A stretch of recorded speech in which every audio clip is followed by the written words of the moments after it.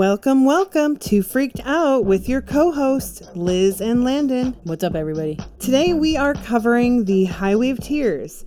This will be the second episode we cover, and we will be covering a few more in the new year. There are so many cases to cover here, guys, and I just wanted to make sure we cover as many as possible. I honestly feel like we owe it to the Indigenous people of our country, and around the world, to be honest. It's really messed up on how many crimes are committed and so very little justice, or even care for that matter. I will keep on sharing these case details. And by the way, we noticed a huge increase in listeners over the podcast the last month, which is fantastic. We went up by like 70%, and we can't wait to keep going. And it's because of you guys. Just saying. Absolutely. Next week, we will be covering the case of Simon Monajak. The last time we covered the case of Brittany Murphy, we discovered something about the situation, and we are going to get his side of the story. Hopefully, he can explain it a little bit to us. Yes, he wants to talk about the house itself, so should be interesting. I definitely can't wait. Guys, if you want to be able to listen to that episode, you will have to be subscribed to our podcast on the patron side. If you are having issues downloading it or finding it, join our Facebook group called Freaked Out Podcast. It is the same logo over there as it is here, and that is on Facebook, guys. We'll give you step-by-step how to subscribe to that. I know it can be confusing for some people. We also want to give you guys an update on a case that Liz and I covered in the past, so make sure to listen right to the end to hear all about it. Yeah, and if you guys are like me and don't understand technology as much as I do, it's a good way to get some more help. So let's give a shout out to our new patrons. I am so glad to say we've grown so much more in the patron side of things as well, which is fantastic news. And I want to give it up to our new top members. So let's give a shout out to Brandy Olson, Sweens8108, Edith Seco, Sesweet Pie. So thank you guys. You are the reason we're here every week. So thank you for being part of our podcast family. The first case we are going to be covering today is one that we already have the information about, but the story isn't accurate.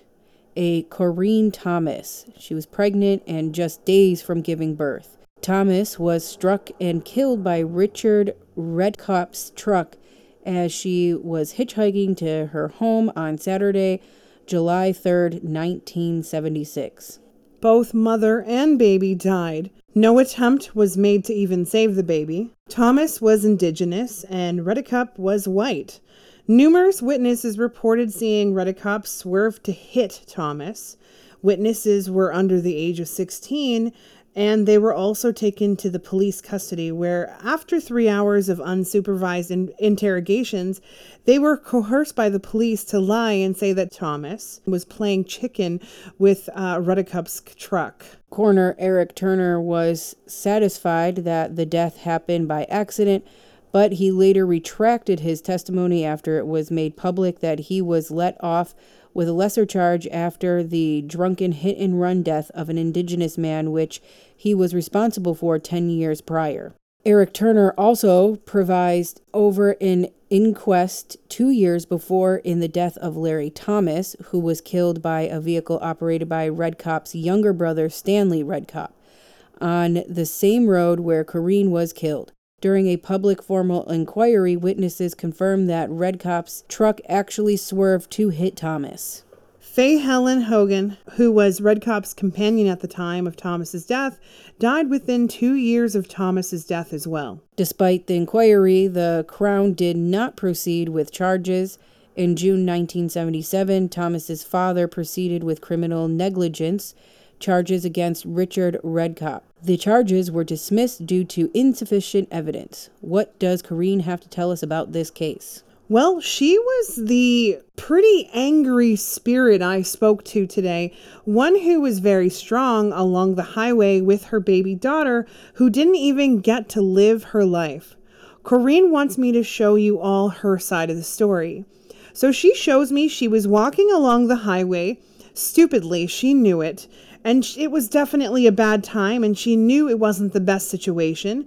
She shows me that she was smarter than most women. She didn't travel or hitch often, but she kept to herself. She shows me she was not interested in getting picked up by just anyone, and from the sounds of it, she tried to push past the pain. She shows me she thinks she was in active labor, or something along those lines. Either way, she was in major pain and cramping, and she wanted someone to help her get to the hospital. She shows me she stepped out onto the highway a little bit, and from what she shows me, she stepped maybe 2 steps into the road. She waved her hand in the air back and forth whenever she seen a car coming, as if to inform them basically that oncoming traffic that she was in distress. She shows me that when the car lights would come closer, she would hurry back to the side of the road. And so she basically wasn't really in the way. And well, she did that a few times. People obviously ignored her. And then here comes this jackass, whom, by the way, I'm not convinced he wasn't drinking or drunk and mad as hell. I feel like his rage inside him, like I can feel it so strong, and I feel like he and the old lady got into a fight. In fact, she also steps forward with Corinne, which is wild but kind of cool at the same time. So she tried to hitchhike. What happened next? Well, she shows me she went back on the side of the road and she seen this man speeding up. She said she was kind of pissed off looking, but to be honest, she was in pain and pregnant and she was very uncomfortable. And she said, as if it was like he couldn't help himself, he sped up and hit her hard. He swerved to hit her. He didn't care. I feel like he did it on purpose. He maybe wasn't necessarily racist, but I feel like he had an issue with women in general. She shows me that he knew she was pregnant, and it was very clear and abundant that she was. And she said that he didn't care. He wanted to hurt her the only way he was hurting, and didn't really care about her or anything like that. And sadly, I don't feel like this is the only person he ran over with his car before. I know his brother hit somebody previously, but I also feel like he hit a few people as well.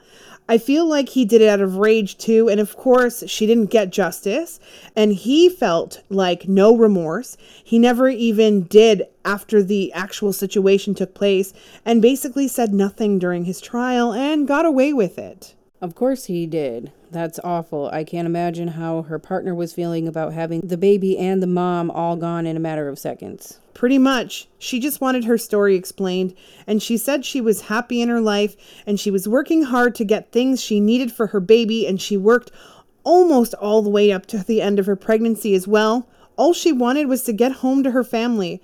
This man, by the way, has since passed on from the sounds of it, but before he died, she haunted him and his wife. I know his wife died 2 years after the incident, but she was also a victim of his. And no, he didn't kill her in the way he had killed Corinne, but he was a very abusive man, and she wished she died every single day.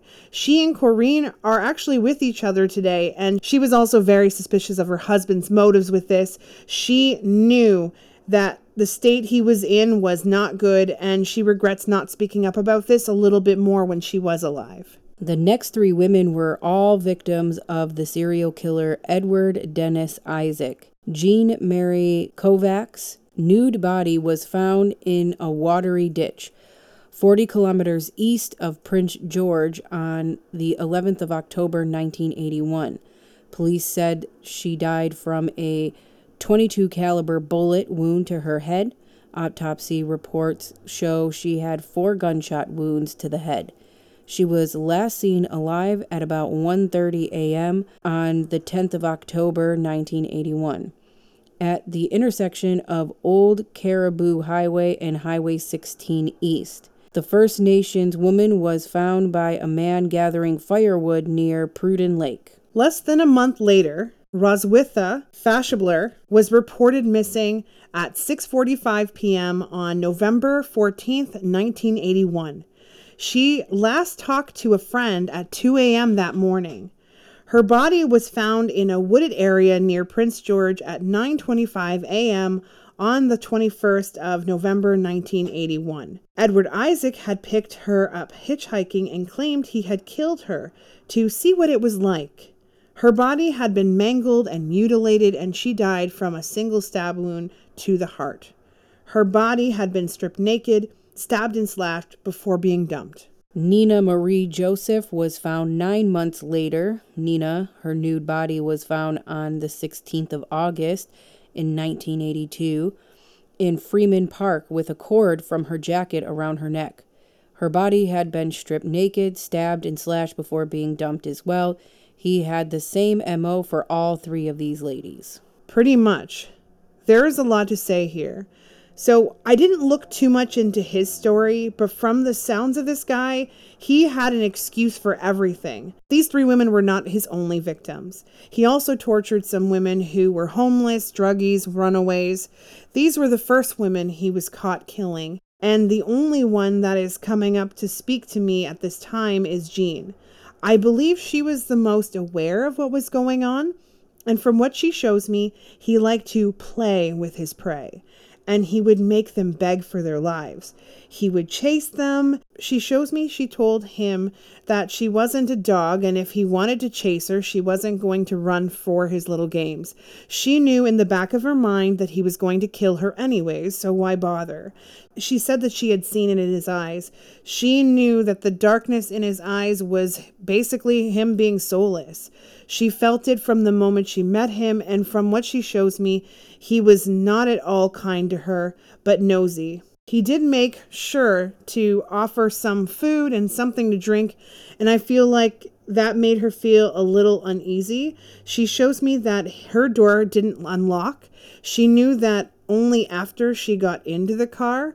So sad. She just wanted us to know that her death is pretty slow. He made sure to take his time. He even stayed until the end. She shows me she made some sort of statement to him like, I don't trust you, you are evil, go to hell.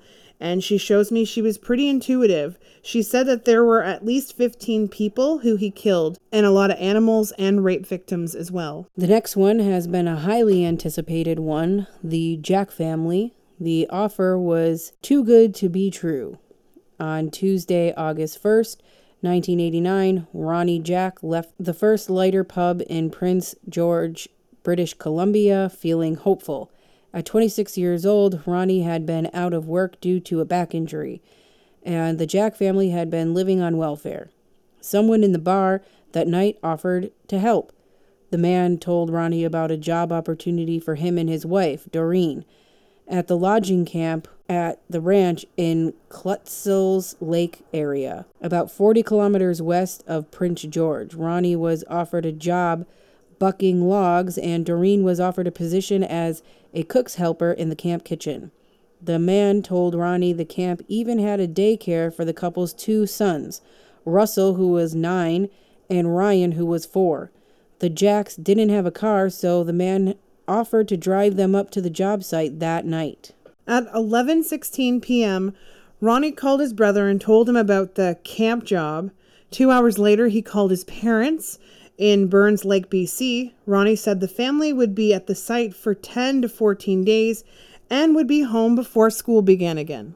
The man waited for Ronnie, Doreen, Russell, and Ryan to pack their belongings, and at 1:21 a.m. on August 2nd, 1989, all 4 members of the Jack family were seen leaving their home at 2116 Strathcona Avenue and piling into this man's 4-wheel drive, dark-colored pickup truck. They were never seen again. The family was officially reported missing on August 25th, 1989. Their disappearance is the first and only of its kind in Canadian history.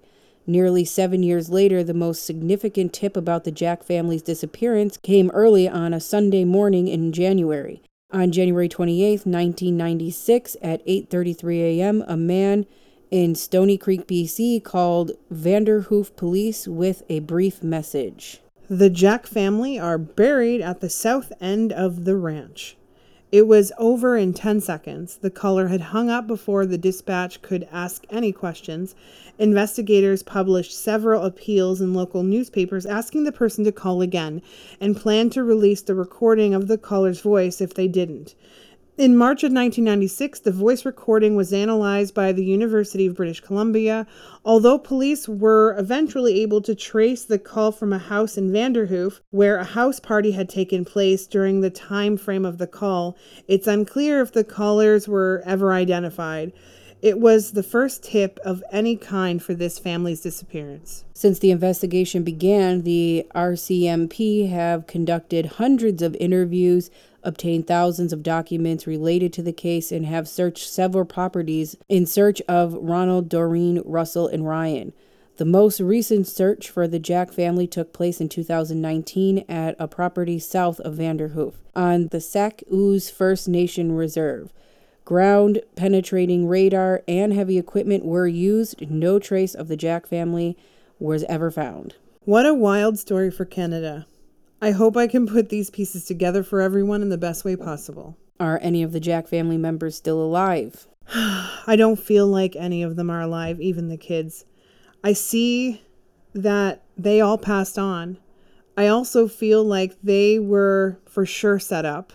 I feel like Russell and maybe a buddy of his were really tight on funds and they were talking about it out loud. I even feel like he had at one point been at a local grocery store and this man had also been in earshot of him then too. So I think this guy was kind of creeping him and watching him and his family. I then feel like at the bar when he came up to him, basically offering him a better paying job for his wife and take care of the kids and basically giving him that level of comfortability that he was looking for, telling him that his wife could do cooking and cleaning for people. And I feel like he was very excited. So he just wanted to get on this, this particular plan and make it happen. So he contacted his wife right away to get everything started. But they were really struggling to make money and honestly felt pretty desperate. This guy was like a blessing in disguise for them. So they basically made up this cottage job to lure them there. Was there any personal reasoning behind it?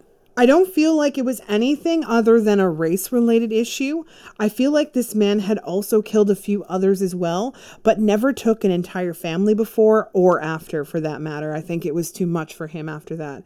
I don't even believe he had planned to kill them all, but from the sounds of it, the parents made him mad, and he killed them too. These are honestly very horrible images coming up. I know it's hard. Let's start off easy. What happened leading up to their disappearance? When the family left for their road trip, there was a plan to take them to the cottage, but it wasn't to work. I feel like they did go to a cottage, and sadly enough, I feel like the Jack family was in the cottage at some point, and the police searched the area, and I feel like the police were even in such a close proximity to their bodies back then, and in 2019, not so much anyways. But anyways, Ronnie is the other leading the conversation here, and at the moment, he had the most involvement with this guy. Now, he shows me that his wife did not like his vibe at all, and she was worried that this was all a hoax, and she was so scared of their finances, she decided to take a leap of faith with him. I mean, not like they had much time to go anyway. He convinced his wife that not only was it just an option, that they would be making money, they won't ever have to pay for the housing and childcare while they were there anyway. And he said that this guy did talk details in large sums of money. And he said this man had it all set up. And they went over all the details and his lies were consistent. He shows me that this man was named Johnny. But I don't feel like he gave him his real name. I feel like his real name was George or something close to that. He had to build some trust with him to lure him there. That's really sad. What happened next? He said that he did have one night in the cottage. Apparently, they were running behind when it came to leaving. So he said that they were packed and trying to get organized, but the kids always stopped that from happening easily. And he shows me the kids are screaming and playing. And of course, the kids were happy, but he shows me that his kids were his world. And he always made sure to do Superman with them. And they loved it. That was them at their most happiest. He shares those moments with me. So sweet, actually. He's a good dad for sure. So it's sad. He blames himself for all of this. Anyways, I see them getting to the cottage, but it was not what they expected at all. His wife shows me it was a mess, and there was only 2 beds, and the beds were dirty and gross, and the cottage was trashed and smelly piss stains everywhere. She shows me she wanted to leave, but she was also trying to be polite, so she just started to clean things and make a list of items she needed to get or clean up. Plus, she also wanted to get herself another mattress. She shows me she had a few relatives she could talk to nearby to help with supplies. She even asked if she could have a phone, and he informed her that the phones were down, conveniently. They would be waiting a few days until the phones were back up and working. Do they show a location? Both mom and dad showed me it wasn't near any other location. It was off-grid. It looked like it was man-made. The walls were thin. The upstairs was low. It was basically made for basic living. I even see the bathroom isn't a real bathroom. It wasn't even big enough to house all 4 of them. But from the sounds of it, this George guy was also staying too. She shows me it was very odd. She wasn't aware he was planning to stay there as well. The original property isn't there anymore. She shows me that something else is there, but I will save that part for the end. Yikes. Yeah, sounds like a very odd thing to happen, especially since this wasn't indicated initially. You are right. This wasn't part of the plan. She now shows me that he expected her to cook and clean up after him. He kept on calling her darling and making her get him food and drinks all night. And from the sounds of it, she did it to be polite. But I feel like she spoke to Ronnie about it, and Ronnie agreed this wasn't how it was supposed to be. He shows me he decided to talk to George about it, but he wanted to wait till the next day. I'm not sure of the time frame, but from the sounds of it, George was offended and got very mad and said, "Hey, I'm only trying to help you here, and this is the thanks I get" kind of conversation. Ronnie was a very gentle man, and he didn't really want to get upset and get confrontational, and I feel like he tried to calm this George guy down a bit, and then George did, in fact, calm down. He shows me he was carrying on a few hours, and I'm not sure exactly what the men and the oldest son were doing outside, but perhaps they were getting the wood, but that makes sense because that was supposed to be part of the job description. And I feel like the oldest son wasn't listening to this man's direction, and I feel like he was kind of rough, and the kids weren't really used to this aggressive manner, and from the sounds of it, just pushed his boundaries and wasn't listening to the man at all, which, in my opinion, and from the way he was screaming his head off at the kid, I wouldn't have listened to him either. Why the fuck would he yell at someone else's kids? Exactly. I see that Ronnie was getting visibly upset about it too. He shows me that he was balling his fists, but again, he's not very confrontational. So he sent his son in to help his mother with dinner preparations, or maybe lunch. I'm not too sure. But from what he shows me, he decided to talk to this man and have like a one-on-one conversation, basically saying, this is his kids, don't do that kind of thing, don't talk to them that way, and that his wife isn't going to be taking care of his needs in any way anymore. And that George guy really got mad and hit Ronnie in the back of the head since he couldn't face him, and then he started to stab him repeatedly. Ronnie did fight back, and I do see Ronnie wasn't a small man either, and he did have some strength, but from what I can see, the other man, some other guy, came out of nowhere and shot Ronnie in the head with a single shotgun bullet. Ronnie heard the gun go off and then gone. He said it was slow motion. He said he knew he was going to die. The gun was so loud and echoed into the sky, and the birds shifted, he said. Who was the second man? I believe he's George's brother. I'm not too certain from the sounds of it. Maybe something stepbrother related. Anyways, I keep hearing Tom, Tim, Tiny, Timmy, something. I'm unsure of this one. This man appears to be more crusty looking. He has a very distinctive mole on his face. He has front teeth missing, and I'm pretty sure he didn't bathe much, and he was a big smoker too. So Ronnie died at this point? Sadly, yeah. He had already died at this point, and I don't think he would want to be around for the parts that take place with his kids, because this is going to be the part that makes me most uncomfortable. A lot of people don't realize the things Liz can see, and it really is scary at times, and when she sees these things, they haunt her for a while. So when people say, I wish I had your gift, you got to make sure you have the right type of mind for it. Liz doesn't do well with blood, guts, or even broken bones, and ironically, dead bodies. So Liz is constantly facing her fears every single day. Yes, I do. Thank you for pointing that out. It is true. It's not easy. Well, from the looks of it, these two men returned to the cottage where Doreen was making dinner, and I believe the kids were playing. Doreen asked, of course, where Ronnie was, and I believe he had said he would be coming soon.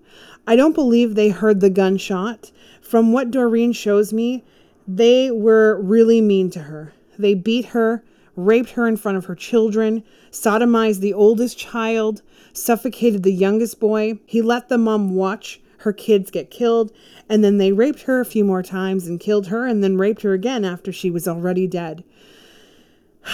I feel like the two of them took the bodies and buried them deep underground around the home. I feel like it's even deeper than the normal 6 feet, maybe 9 feet.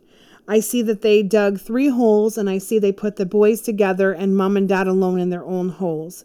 I feel like the new house that currently is occupied by someone else has no ideas that these 4 bodies are on their property. Wow, that was a lot of information and so much suffering that this family had to endure. When the police got that call, was it from George or from this Tim or Tom guy? It really was. I feel like it was George, and he did it because it was his older life. He was dying and he didn't get caught, and this was his way of telling people that the bodies were out there.